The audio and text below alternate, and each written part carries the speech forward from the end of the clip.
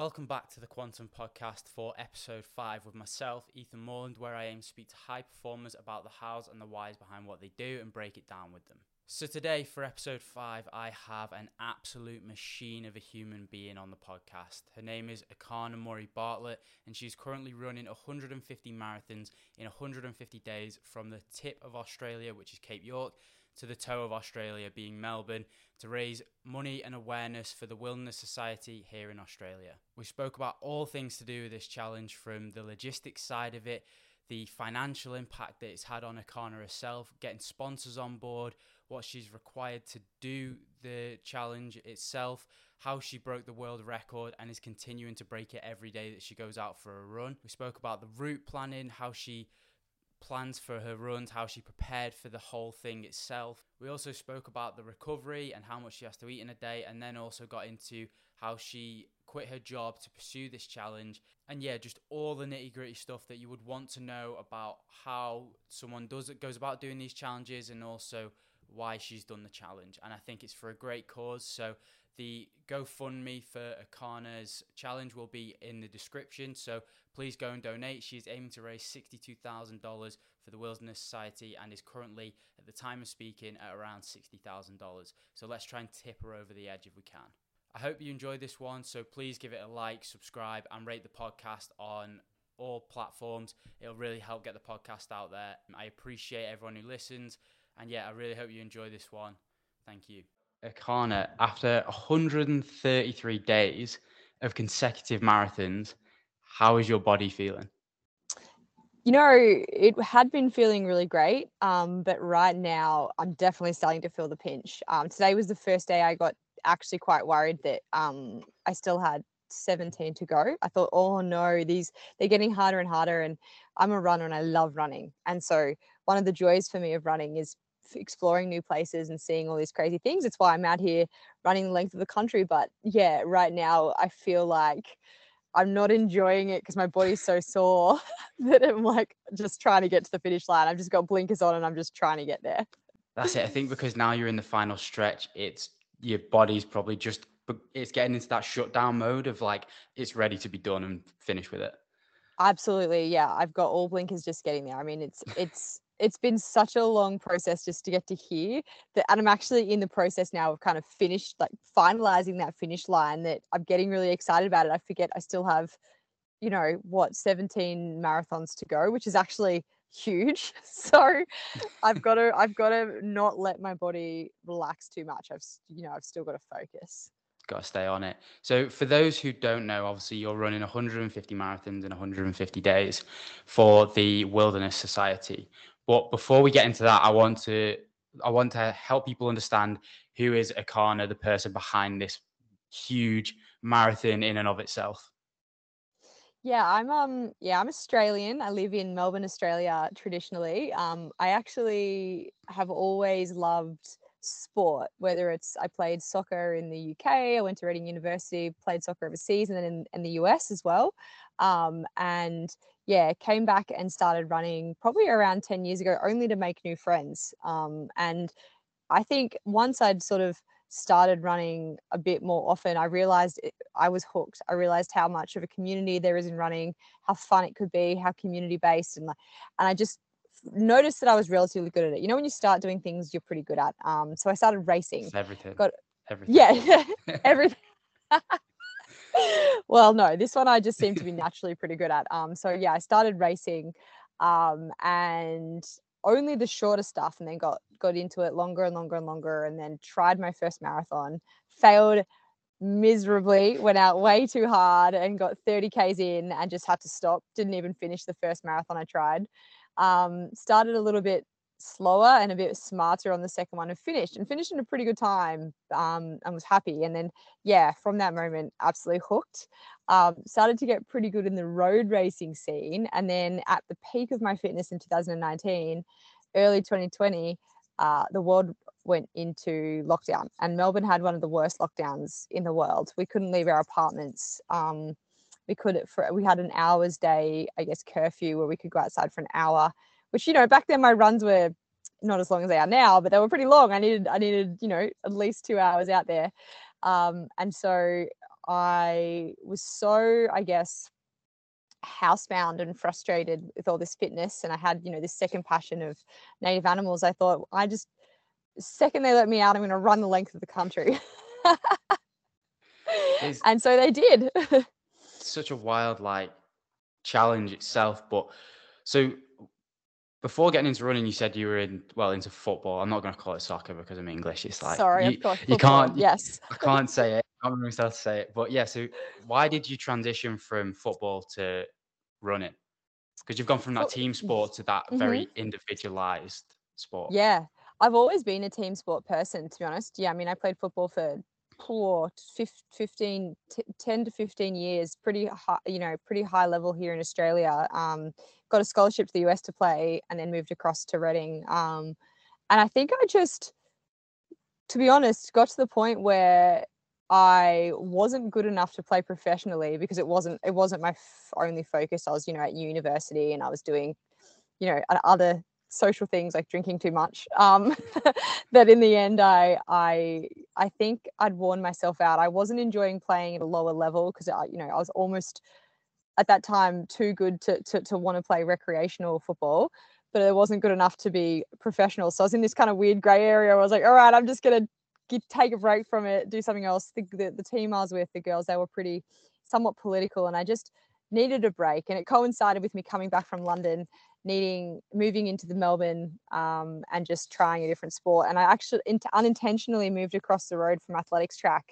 And, I'd always been thrown on the wing because I was pretty fast. So it's pretty much, I was like, oh, it's almost football, but just without the ball. So I moved, across from a running track, and then pretty much, thought what an opportunity to try something new. So walked across the road and jumped into one of their sessions, and fell in love. And I think my hesitation from running was that I didn't think it was a team sport, and I loved the social side, but it can be. That's what I've definitely learned now. It absolutely can be. Oh, 100%. But so then you got into running and you got into races and different things like that. But why tip to toe? Why this very specific challenge of running from the most northern point to the most southern point of Australia? It's hard to put a why on it. It just sort of came to me, and I wouldn't say an epiphany, but it's something that I kind of always liked the idea of. And the east coast of Australia is so beautiful, and I'd never been past Cairns, which is, to put it into perspective, to fly, most people just know Cairns down, but to fly halfway from Melbourne to the top of Australia is only Brisbane, and then you have to fly that distance again to get to Cairns, and then drive for 3 days to get to the top. It's a long, long way, and it's so remote. You can't do it unless you have a four-wheel drive. And I liked the adventure side of it. I just didn't know if anyone had done it. I found out there are people who have done it in various forms, and I didn't know if it was possible for me to do it. So I kind of liked the kind of intensity of the challenge and the remoteness of the challenge. The distance is literally incredible, because I remember when I moved over here 5 months ago to Melbourne, Yep. and I flew from Hong Kong down to Melbourne, and during the flight I was like, I think it was, we were above Darwin. I was like, oh, I mustn't have long now. And it was another 6 hours. I was like, I could literally get to the other side of Europe from the UK in this I time, just to know. get from north to south. So to run it is just ridiculous. And the total Yeah. distance is 6,220 kilometers. It's actually more than that. I did the maths wrong early on, so that's my fault, because that's what I've told everyone. But I've just done the math now. It's 6,330. So I undersold myself, which is a bit silly. And it's so far. And the crazy thing is, I'm in Albury Wodonga. So tomorrow I'm running across the Victorian border, and then I have 16 days to get to Melbourne. Whereas it took me almost 4,000 kilometers to get from the tip to the Queensland border. Queensland is so big, Yeah, you don't even compared to think about it, everything do you? else. No, it's massive. It's ridiculous. I can't even imagine some of the things you've seen along the way being so remote as well. It's been really fun, and that's what I wanted. There was weeks where we wouldn't have phone reception, and so if something went wrong with the pickup or the rendezvous, we'd be completely stuck. And there was a day in particular where the cars weren't where they said they were, and we didn't get back to camp until 6 p.m. So, things can go wrong, and when you don't have phones, you take it so for granted how easy it is to call for help. but not having that, you have to rely on everything else around you. So I was relying on hitchhiking and the kindness of strangers for water and food, and just anyone driving past. I got really comfortable just sticking my hand up and saying, hey, can I have, anything that you've got that's going to help me survive out here? That's wild. So the whole sort of challenge itself is for the Wilderness Society, isn't it? So for anyone who doesn't know, what is the Wilderness Society and what do they do? The Wilderness Society are a Tasmanian-based charity or non-for-profit, and what essentially they do is they work pretty hard to protect Australia's national parks. They do that through two ways. Firstly, through law reform. So they're really campaigning to have the national parks protected on a federal level from any intervention, so logging, mining, et cetera. And then they also have these grassroots projects where they, I guess from a grassroots level, educate people on campaigning their local MPs, and just working to, I guess, organize each other to provide avenues to volunteer, whether that's tree planting or caring for animals. They just help other people who are established caring for animals, anything along the line that essentially protects nature and protects the animals that reside in nature. And that's exactly what I love. I love Australian animals. Australia is now a world leader in biodiversity loss. I mean, the ABC just released an article today that I think it was in the next 30 years, the koala is going to be extinct unless we do something. This is a globally significant animal over there with like the polar bear and the panda. I mean, if we lose the koala, it's just not good enough. So yeah, I definitely wanted to counteract a bad world record with a good one, which hopefully that's what I'm doing. It seems the way now that a lot of Indigenous Australian wildlife we're losing very quickly. So like the Tasmanian devil is Yeah. obviously that is on the decline. And then I saw that article that you posted today about the koalas. And the koala's one that I think that's the one animal everyone loves. And it's like no one has a clue that actually there's probably only tens of thousands of these things left, when probably 100 years ago there was millions. Oh, absolutely. There was millions and millions and millions. And the issue with the koala is that you can't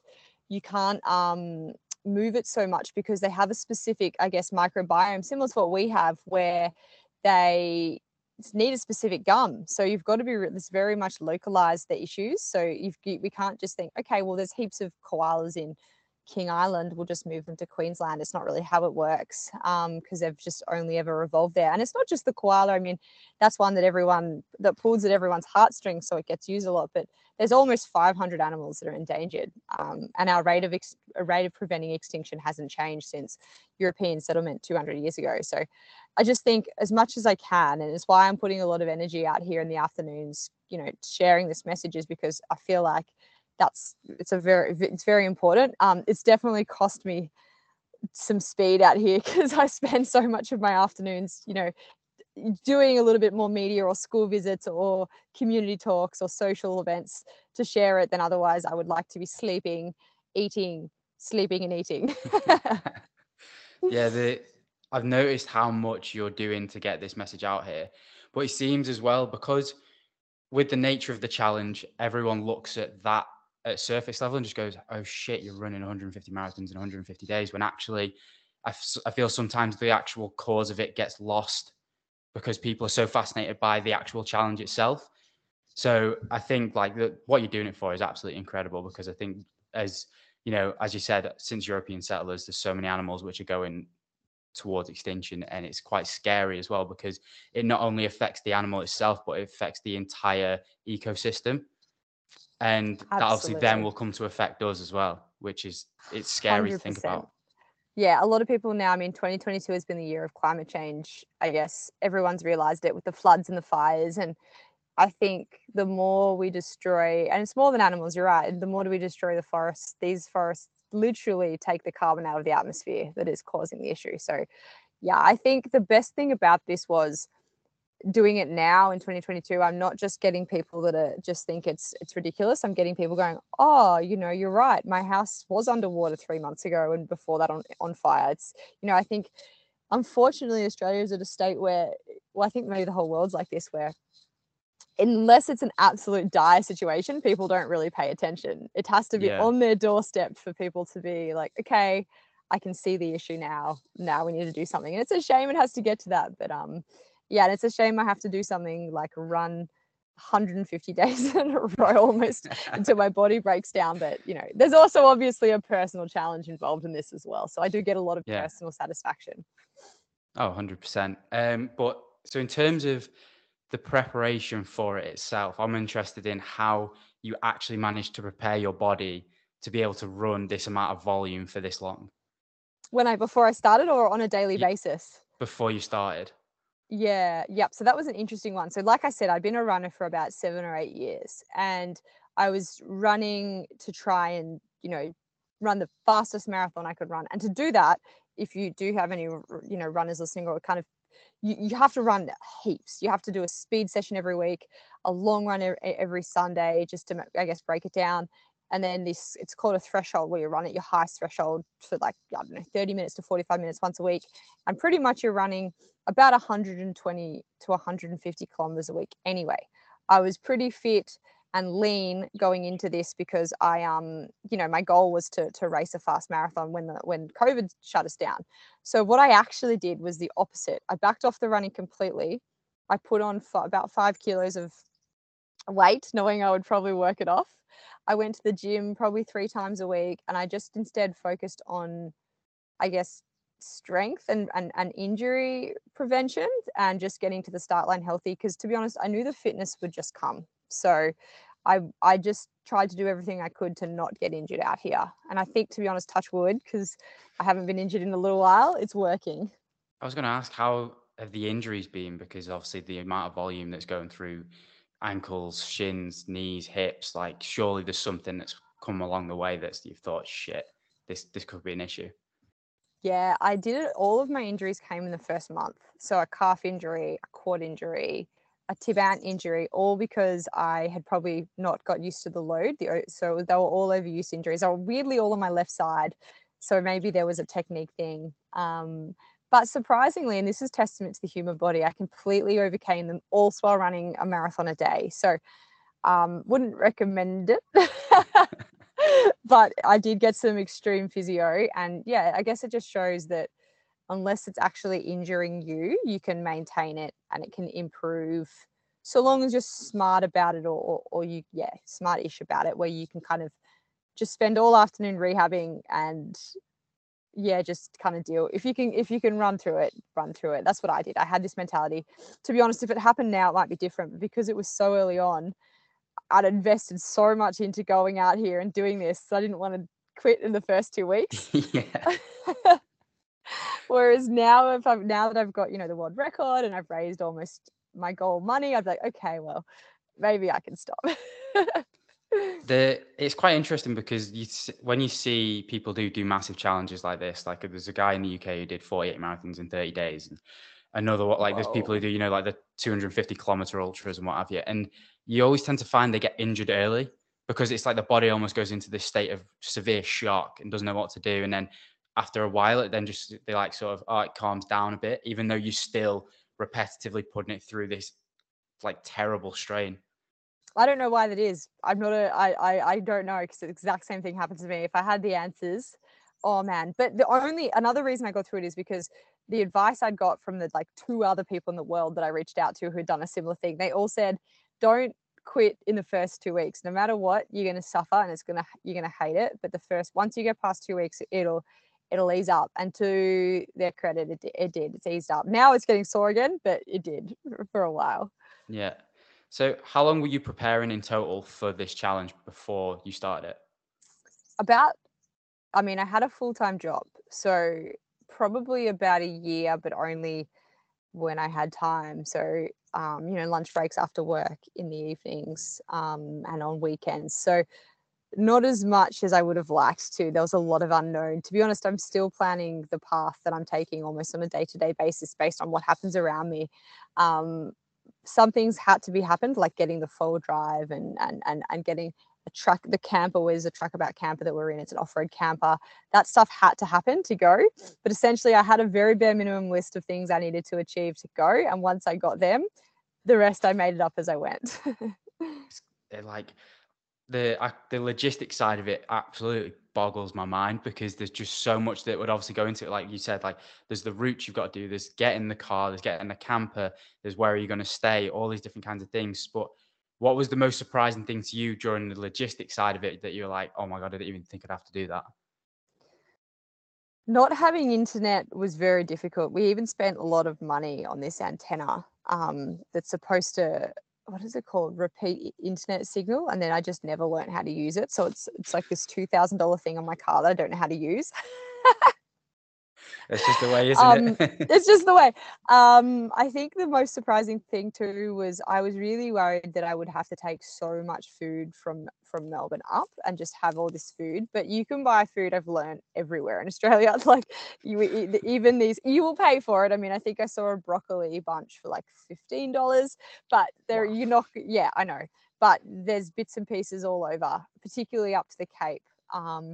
I learnt that the roads are astronomically bad up there. I mean, you will be in corrugations that just rattle pieces off your car for 3 days straight. And that was so difficult to deal with. And that's probably another reason I got all my injuries up there is because the roads just corrugated the entire way. So I never had even footing. So I had Yeah. literally, what is it, like almost a month of uneven footing, and heat and dust. It was very hard. But for the logistics, it was kind of fun making it up as you went. It's just it added this extra element of challenge, which, yeah, I think made it exciting. It's almost, there's so much civilization around now. That kind of part of the adventure's done now. And I kind of miss it a little bit, just the remoteness of it all. Yeah. So you were saying like you did a lot of it while you were doing your full-time job. So what was the job that you did before this? And then did you quit that job? Yeah, I did. Yeah, I threw it all in, which is a shame because, to be honest, I was only a year into this role and I did love it. Very stressful though. I was running the like logistics side of and supply side of a company that imported natural food. So I'm a nutritionist, but this was all commercial, had nothing to do with nutrition. So we'd bring in all these organic natural foods and distribute them and sell them to, retailers and wholesale and food manufacturers. Coles and Woolies and all that stuff. So that was happening in the time of COVID where global shipping was, effed, and everything got really expensive. And then there was the war in Ukraine. So it was a very stressful time to be in that role. And I remember I would just literally be talking in my sleep, just couldn't switch off. So I took the year leading up to this was one of the busiest, stressful years I would say I've ever had. I reckon it's aged me 10 years in one. Not the run itself, just the No, year leading up to it. just preparing for the run. So how was it like taking that leap to actually quit the job? Because obviously there's the security there that comes with it, and you just thrown that all away for this challenge. Yeah, really good question. It was terrifying, and which is why I ran through injuries because I thought, oh no, I've quit my job. My partner, who is helping support, quit his job. My dad took long service leave just to do the first Cape bit so he could fix the car in case everything that went wrong with the car. I'd had sponsors on board. I was the ambassador for things. There was so much weighing on this going right that I absolutely felt it. And there was so many times where I would be emotional, not because I was tired from the run, but because I didn't have any option but to do it. I feel like I'd backed myself in a corner a little bit. But maybe I needed that. Maybe I needed that push to keep going. Maybe that's what actually showed me what I was capable of is that extra, I guess, motivation to keep going. I Yeah. don't know. Mm. It's so interesting and so good that you've done it because I think a lot of people struggle to take leaps like that. Even if it's like, to go traveling or to do something different, people don't want to take the leap because they're so comfortable in that, that 9 to 5 job they may be doing or whatever it may be. But obviously it wasn't just you that you said that quit your job, it was your partner as well. So how did you manage to persuade him to quit his job as well? Oh, when I first met him, we've been together almost 2 years now. I said, I was super keen on doing this. It's something this was just after lockdown ended. So, I escaped lockdown. I was like, hey, nice to meet you. I want to run the length of the country. And he said, hey, nice to meet you. I'm a filmmaker. I'd love to turn it into a story. So it kind of worked out perfectly where he has his own project in and around Tip to Toe where he captures all the film, makes the videos with me and is also he's got a side project where potentially after this we'll turn it into a an adventure film. So there's definitely parts of it that work for both of us in terms of we've both got our own goals around it. He has more work sometimes than me because he does, sets up the camper, drops me water, packs down the camper at the start of the day, cooks the food, all of that stuff. But it's definitely a two-person job, I think. As much as I do all the running, there's so much that goes on in the background as well. It would be a very different challenge if it was just me. Yeah, so obviously the videos he's creating are like super positive. They're such great videos, so well done. But what is being like the tough side of it that we may not see in those videos? Me struggling to have the energy to be on camera, because yes, I'm positive and that's who I am, and when I am on camera, that is me, it's me being me, but getting the motivation to do those kind of segments and sometimes have to repeat bits that I've said wrong, or actually the hardest part is I get so foggy mentally I can't actually think of anything to say. So he's like, oh, let's talk about how you were telling me that you were feeling really crappy because of this and this. And then he'll point the camera and I just can't think of anything to say because my brain's so tired. That's definitely difficult. Yeah. And then in the afternoons, I'm pretty average company. I spend a lot of time sleeping.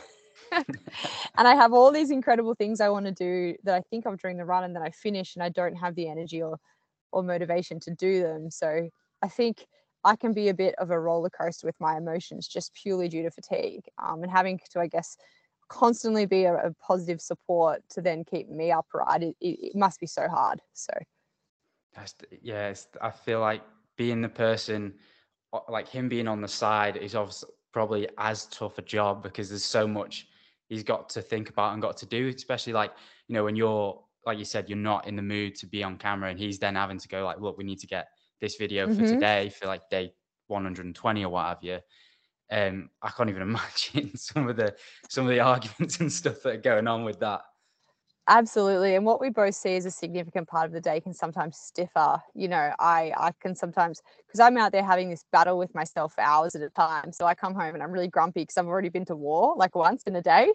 Because so then he goes, oh, but I saw this out of that and you saw this. So just trying to capture the day, I guess, how we both see it has been really fun. But to be honest, we work really well together, and I think it's been the best thing. Like having a project to work on with your partner is absolutely awesome. Like I couldn't recommend it more. If you have a joint hobby, just go out and do it, and particularly one that's surrounded with like completely adventurous. I think we've had something to do or a challenge that's faced us almost every day, whether the car's broken down or we've run out of power or there's no internet, or just there's issues every single day. Today we spent the day chasing down shoes before the public holiday that had been sent me, and we had to drive from the post office, they hadn't arrived, to the depot. We had to get the depot to help us catch them in transit, kind of thing. So there's always something to do. How many pairs of running shoes have you gone through? I'd say seven. I've got 12 with me, and I think I've got a couple of pairs I haven't worn yet, but I never wear the same pair 2 days in a row. So I'll have 3 on the go, and I'll wear one on Monday, a different one on Tuesday, a different one on Wednesday, and then I'll go back to the first one for Thursday. I was going to say, like, I thought there'd be probably more. I thought you'd be at like 15, 16 kind of range with the shoes, because I thought, is it 300 kilometers for a pair of shoes usually? It's about 800 to 1,000. So I'm thinking miles then. Oh yeah, you would be. Yeah, it would be miles, 100%. It'd be about 300, 400 miles for sure. I wouldn't know how far I've run in miles. I've done around 5,700 Ks. So fair few pairs of shoes. Maybe I need to replace them sooner. That's insane. 5,700. It's just ridiculous. But the challenge itself, a question I haven't heard be asked is, have you spent more than you anticipated? Money? Yeah. Oh, 1,000,000%. 1,000,000%. So I budgeted, get this, $2,700 for petrol from the top to the bottom, because at the time, using the only calculator I could find on the internet, Ks, I didn't factor in the that would be carrying a 1-ton trailer, and the car we had was a guzzler. It cost us in petrol $900 to get to Cairns before we even started, and then another $900 to get to the Cape. So I'd almost blown my budget before we'd started in petrol. Oh my God. And in my head, I was thinking that camping would be relatively free because you can free camp as much as you can in Australia, but there's cities you can't free camp in Sydney. You can't free camp anywhere on the East Coast in that busy spot. We were getting charged a night for camping like $90 a night, you know? So, and I kind of am reliant more on I guess, power than I thought I would be, because I am sharing this publicly. So I do need access to be able to share the story. So you do need power for phones and laptops and editing and the drone and, you know, the cameras for that, but also a shower. So as much as I've showered in rivers and waterfalls and like literally pools and puddles and everything, it is nice to have an actual shower when you're doing 4.5 to 5 hours of running a day. Yeah. So how have you actually been funding the whole process? Because I think a lot of people will be interested to understand where sort of money's coming from to be able to do this kind of thing. It came from savings to start off with. I do have a couple of sponsors that are helping out. I mean, having a camper covers accommodation every day. You do have to obviously pay camping fees and stuff, but that's been huge. A lot of the product I've luckily got some incredible sponsors for. So, you know, Tarkheim for my shoes and apparel, and Amble for apparel, and Cliff Bars for all of the nutrition, and Cocoa Coast for hydration, and Barocca. So I've got things covered. And also even a little bit of food has been covered too by Market Organics and Paddy Palin. But to be honest, savings and two small sponsors that have covered a small financial aspect of it. So yeah, just savings, because all the money that we're raising is going to charity. So luckily that stressful job allowed a buffer at the start that I've almost completely exhausted. So I think I'll just start again when I get back to Melbourne. Yeah. So you're raising $62,200. That's right. And Yep. I think when I checked yesterday, it was at about 59,000. Is Ooh, that right? that's exciting. I think Yeah. so. So I don't check it every day, but that's very cool. yeah, I checked it. I was like, bloody hell, you are close, and I Mm-hmm. probably will break it by the time you get to Melbourne. Oh, But I'm hoping to smash it by the time I get to Melbourne. did you ever think you would reach a number like that? Because that is an insane number to raise for charity. I hope so. I hope so, because I knew I would give it a lot of energy. I do hope to even go past it. To hit it will be such a great feeling, because, you know, it is a lot of money. But I guess we'll wait and see. I'm very, very, very happy that I'm this close with so far, particularly coming into Melbourne to the finish line. Just a quick interruption here, because obviously you'll see that ERCHANA has changed her background. It was because her laptop was about to die mid-interview. So I just thought I'd take the time to tell you to like, subscribe, follow the podcast. Please share it with anyone who may possibly be interested. I appreciate your help.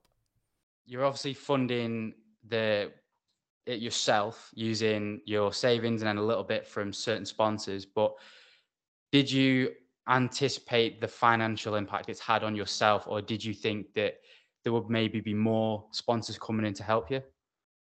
That's a really good question, and it is something that I think could take another 7 podcasts to talk about, because there's a lot of things here that I've always been strongly, I guess, close to, like the gender discrepancy with sponsorship in Australian sport. Being female out here probably plays a big difference. To say, I know some male runners that have got a lot more, I guess, sponsorship funding. I'm not unhappy. I feel also quite lucky and quite I guess grateful for the sponsorship that I do have. I always knew at the start that this wouldn't get completely funded by sponsorship. I just knew it's too much time out here. I'm out here for 6 months. I never wanted to make money off this either. It was always a personal challenge that I was going to fund, and anything on top of that was I guess a bonus. Like I said though earlier, I mean, I had a bare minimum that I needed to make this start. That the trailer was definitely one. Food and I guess shoes and apparel and bits and pieces were the other. And then as soon as I got that, I was at least covered. So if you got shelter and food, I figured I could work the rest out. But I'm not disappointed. I think that it's been so rewarding in so many other ways, and it's also as well, it's 6 months of your life that you can give back to the world, so it's almost my way of saying, hey, I'm going to take some time out and live with less and not focus on material goods, and almost just donate time and money to the greater good just for a small period of my life. And it's a really good feeling. So I think as well, it's not just 6 months that you're giving back to obviously charity and the greater good, but it's 6 months of your life that no one else will ever experience anything like it. You can say you have definitively traveled from the tip to the toe of Australia, which only probably a handful of people have done. absolutely. And doing it on foot as well is so spectacular. And even here in the Hume, I'm in Albury, and I used to drive between, where was it, Melbourne, and where I grew up, and Canberra, where my family lives, 3 times a year. And I hated the drive. It was so boring. It's just rolling hills of dead grass. And now that I'm here on foot, I'm like, there's so much beauty out here. There's rivers and streams and valleys and mountains, and I never really appreciated it. But now that you kind of spend a week in such a small little, because it takes a long time, you move fast but slow, is what I've experienced. You pass a town and it goes so fast, but when you're out in these big linking kind of distances, it goes really slowly. Yeah, I can imagine. It's like, obviously when you're going down the main roads where there's just like, you can see 20 miles ahead, what's that like mentally? Like, do you ever think, fucking hell, I just want to stop and go to bed and quit? Oh, those are the hardest roads. There's some out here actually where you can see in the distance just where your finish line is, and you're like, it just looks so, well, it doesn't even look that far away, but you never get to it, if that makes sense. So you can see it and you're like, yep, I'll get there. And then you run for 25 minutes and it's no closer, and then you run for 2 hours and it's no closer. You're like, that's when you crack the shit. It's like, this sucks. It's really hard, particularly when it's a headwind too, and you're just running into a headwind the entire way. Oh, that's like, I feel like the entire North Cape, the entire Cape region was just running into a headwind the entire way. There was a day I cracked it so much that I turned around and ran back up to camp the opposite way and just was like, this is me, I'm going the other way. Had enough, done with it. So obviously to do a marathon a day, you're expending a lot of energy. And my mum wanted me to ask this question. She was like fascinated by it. She was like, how much is she having to eat to be able to get by every day? So much, yeah. So I'm burning probably 4,000 calories just living. So it's over that. And then you have to sort of factor in recovery as well. So today I had chips when I first finished, a bowl of chips, and then an ice cream, a scone and a cookie, and a thing of chocolate, and that's just the snacks. And then, so it's all garbage that I need to top up. So I'm usually having 3 healthy meals a day, a large kind of muesli in the morning, a big kind of, lasagna or pasta for lunch, and then the same thing for dinner. So 3 really large meals, and then I'll substitute it with as many sweets as possible. It's like the only benefit of being able to do this much exercise is the large amount of, your Christmas hasn't even affected me. Every day is like Christmas Day. Was there a Christmas dinner on Christmas Day? There was a Christmas lunch at a family friend's, yeah. But I didn't last long. My social energy is so small. I think I lasted 2.5 hours and 1 glass of punch, and I was, had to have a nap. To be fair, I don't blame you at all. 2.5 hours is probably longer than I would have lasted. But so you're eating that much, but also obviously you said you eat 3 healthy meals a day. But I heard you say on another podcast that you just tried to eat healthy at the start. So how hard was it to try it, to actually realize, like, I can't just eat healthy foods, I have to eat shit as well?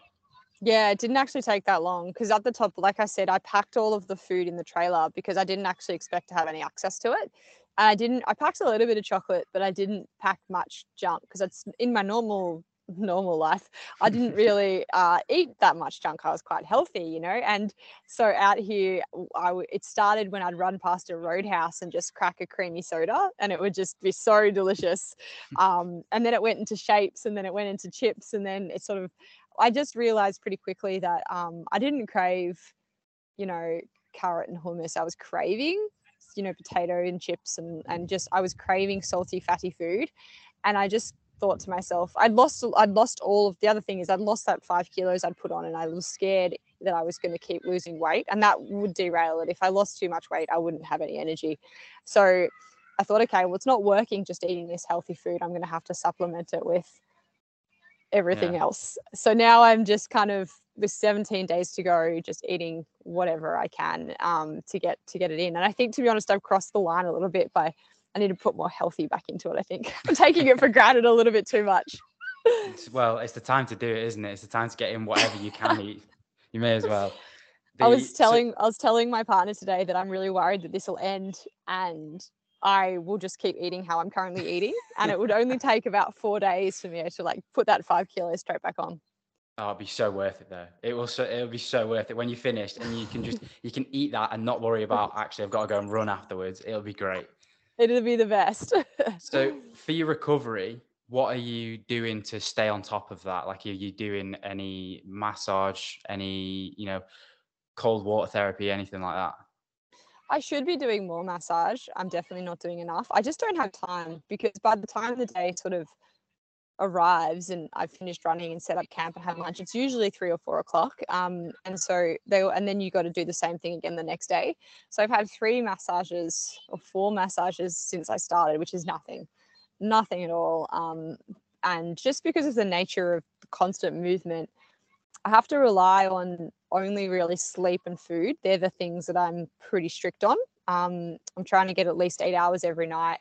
And obviously we talked about food. So there's so much more I could do. I could stretch more. I've got all of this equipment to stretch, but because I'm living in the bush, you often get destroyed by insects if you stretch in the grass. So I learned pretty quickly that I'd rather not be itchy all night and just not stretch. So I'm not doing enough, I know that, but I'm just hanging on now. I'm hanging on for 17 more days and we'll see what happens.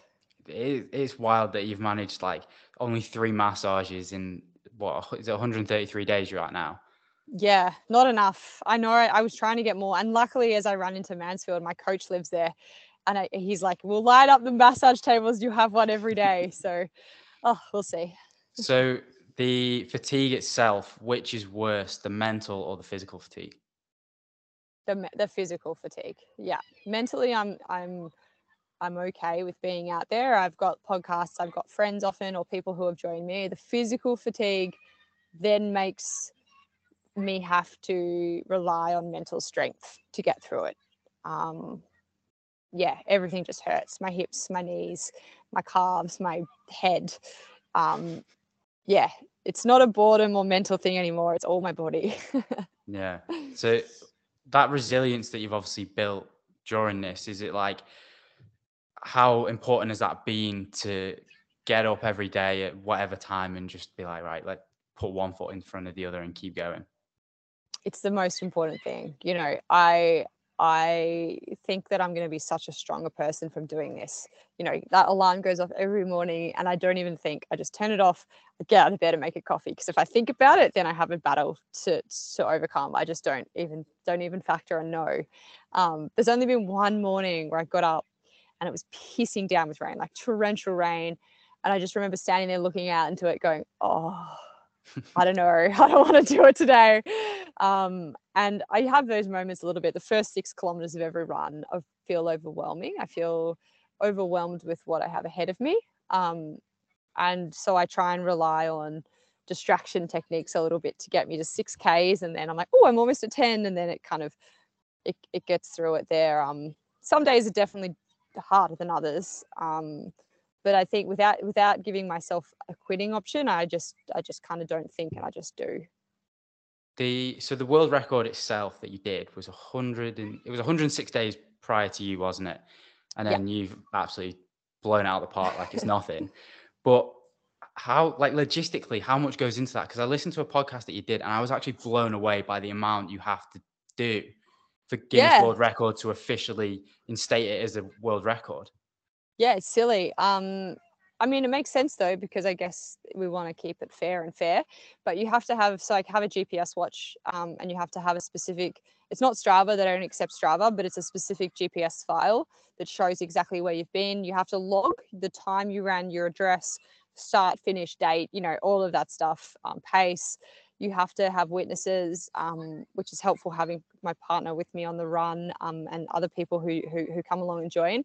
What do you have to have? A photo that shows you where you are, like a live photo being like, it's Christmas Day, I'm here in Canberra, I ran a 42, lots of stuff. And I think, so the previous world record holder was a Scottish couple of two friends, and they did it together. And Guinness weren't getting back to me. They take like weeks and weeks and weeks. And I was maybe day 13 or 14 in, and they still hadn't got back to me. So I'd asked the two Scottish girls if they would give me the requirements. And I'm like, I'm so sorry, I'm coming for your record. Can you tell me how? And luckily they did. They told me. They've got to be nice. It's like such nice people to do that. Like someone's coming to you going, I'm going to take your record and absolutely blow it out of the park, but please tell me what it is so I can do it. Like, it's insane. It's insane. But I would help anyone else that, like, there's been people that have asked me for various similar records, and I've given them everything, like pay it forward, I say. Yeah, it's what, like, I think it's that community thing though, isn't it, with running? With like, as much as it's very individual and it's like your own battle, it's everyone around you. It's just this huge community that, like, obviously they all care for each other. They all want each other. They want to see everyone's successes, not just their own. Absolutely. I love it. That's the best thing about it is, I met a person, a guy at the Hunter Valley near Sydney, and he invited us to stay at his Airbnb. He goes, you can stay for free as my contribution to your cause. And he goes, do you want to go for a run in the morning? I said, absolutely, I'd love to. And he goes, cool. All right. Well, I start at 4:30 every day. I was like, I'm not running with you. But anyway, we compromised and met at 6:30, and he'd done 147 half marathons in a row. I said, mate, why don't you go for the world record? It's 229. He's like, oh, I haven't been running with a Garmin. So I said, well, this is what you need to do. So he messaged me that day a photo. He'd bought a Garmin and he was going to start again at 147 in. Oh my so, God. Yeah, it's crazy, hey? That's some resilience. That is, like, 147 in and you're just starting again. So he's going to blow the record out of the park. Because I think the men's record's like 300 marathons, but it's not officially a Guinness World Record. It's so high. Yeah, it's so high. But I think, like, I can't see anything stopping him, but he just didn't know. Like, he just didn't know that world existed. So it's really fun when you sort of say, hey, have you thought of this? And then they're like, and then I'm already doing it. I may as well see how far I can go. So that's absolutely wild. It's like, yeah, some of the stuff, like, I've become new to the running world probably in the past year. And some of the stuff you see people do is just like on another level, like the 48:30, what you're doing, runs across Australia, runs, from top of the UK to the bottom. There's a guy at the minute from the UK who's he's starting a run from north to south of Africa in February. Yeah, in February. That's like, and I'm watching these people. I'm like, how do you do it? Like, how are you putting this together? Africa would be a logistical nightmare. Yeah. Oh man, and I've dangerous. I've been looking at what he's doing, and he's having to. So rather than going just straight north to south, he's having to take like a excursion to the west to go round because two of the countries are at war. So he's having to go round them to be able to do it. It's absolutely mind blowing what will go into something like that. Oh, wow. So over the course of this, obviously you've been away for 133 days. What's one thing you've missed most, and what's one thing you can't wait to get rid of? Good question. I've missed having good coffee at the end of my street. That's been like, I've missed having a shower walking distance from me rather than having to source a water source. Sometimes you just want to shower. But I've missed some of my friends, my close friends, and my family. I was away for Christmas. So I've missed that, but I'm so driven by purpose that I'm okay about it all. I know it's temporary. And what was the second one? What's the thing you want to get rid of? Yeah. Out here? Yeah. Insects. Mosquitoes and midges. I bet you're just absolutely covered in bites. I have the most scar-pocked legs from this. Oh, I'm out here running for wildlife and they're just destroying me. Attacking you, attacking the cause. It's wild. Absolutely. So once you finish, what are the plans for after? Because obviously once you've done, it's kind of people who have done big challenges, they have that like post-race slump. So what's your plan afterwards? I might do that African run. No, I'm just kidding.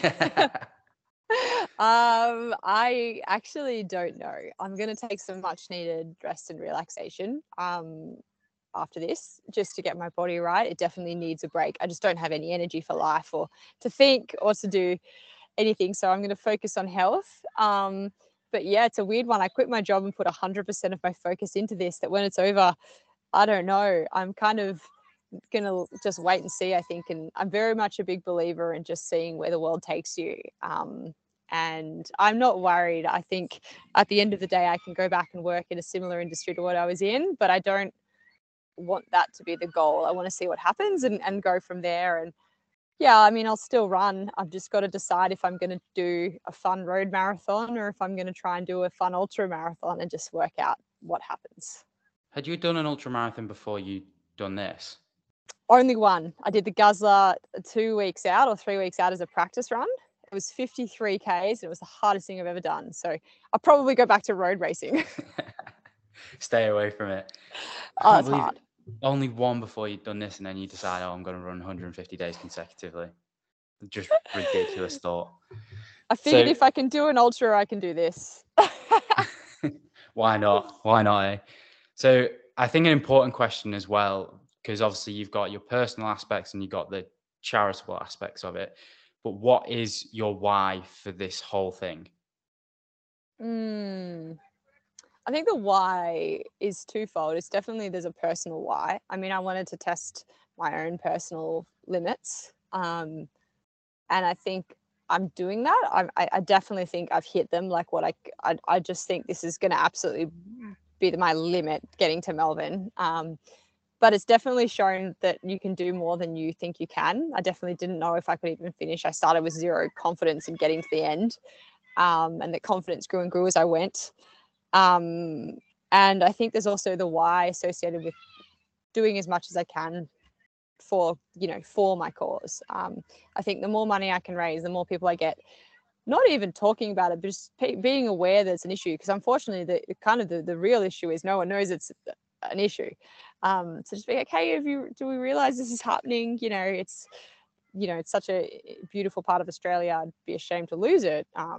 So they're definitely what drives me forward.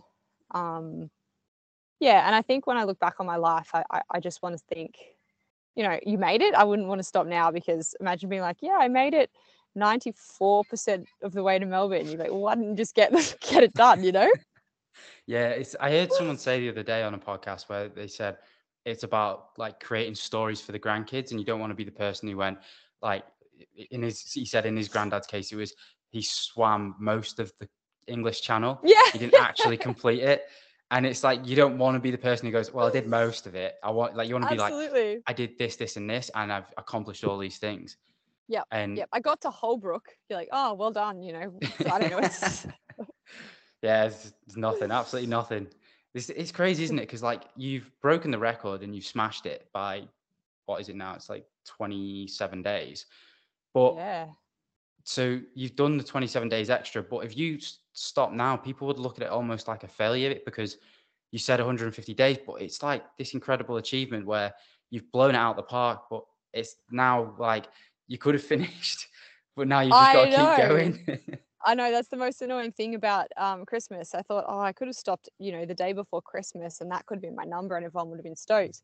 But yeah, I said that at the start, so now I have to achieve it. And now that I'm in that final bit that I feel like I have to achieve, I'm like, oh, it's so hard. But this is where I think I'm going to get the most growth, right? I'm going to get the most. This is where it is hard, so I have to rely more on my mental strength to get over the physical challenges, and I'm going to have to rely on a gear that may or may not exist. So I'm excited to see if it does. Yeah. So what day do you get into Melbourne? It's January the 16th. So I'm going to, the 16th, that's a Monday, which is slightly annoying, but I'm going to plan to finish at the Pillars of Wisdom at the Botanical Gardens, at that kind of famous tan start-stop mark at 6 p.m. So I'm going to do an afternoon run. So please, I pray to the weather gods that it's not 40 degrees or something ridiculous. And we'll see. It's ridiculous weather at the minute. I'm hoping for you it's not that hot. But it's so hot here. I'm like sweating bullets outside right now. I haven't experienced, so the other day, I think it was the 27th, it was like, I've not experienced heat like it. Like, it's just, it's like it burns your skin when you're in the shade. And I can't even imagine what it's like running for 4.5 hours in that heat. It's horrible. It's horrible. Yeah, I'm leaving really early, but it still gets you. You just can't really avoid it. So Yeah. yeah. So how are But you we're gonna get celebrating through with the new year or when I finish. when you finish? I think I'm gonna have, well, all of my family and friends will be at the finish line. So just a few beverages with them. I think that actual day will be a bit of a blur, just because I'll be a little bit overwhelmed and a bit tired and a bit emotional, I think.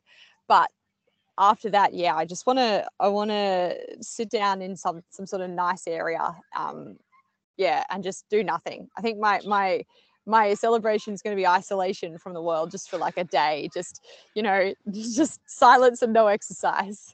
Just And a take it book. all in. Yeah. Yeah. So Mm. one question I like to ask everyone at the end of a podcast is how would they like to be remembered? Mm. I think I very much am proud of my positivity in difficult situations.